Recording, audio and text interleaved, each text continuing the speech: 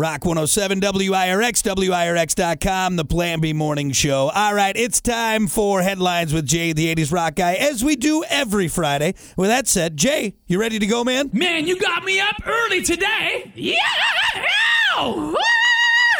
Up early, Jay. It's been the same time for the last 7 years, for God's sakes. Anyway, let's get to your first headline. Australia holds last ever nude bike ride. Australia says no way, but we'll lose our clothes today. It's the last nude ride. Pony in unicorn costume captured after 3-hour manhunt. After the 3-hour hunt, we tracked him down. Our streets are safe again. We caught the pony unicorn. And meth dealers hide cash in crocodile pit.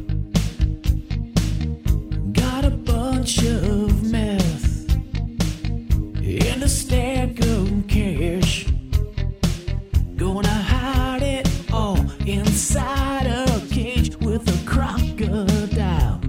All right, there you go. That's this week's top headlines with Jay, the 80s rock guy. You can hear more at WIRX.com and the Plan B Morning Show page. Jay, send us out, bud. You're listening to the Plan B Morning Show with Brock and Hunter on Rock 107 WIRX.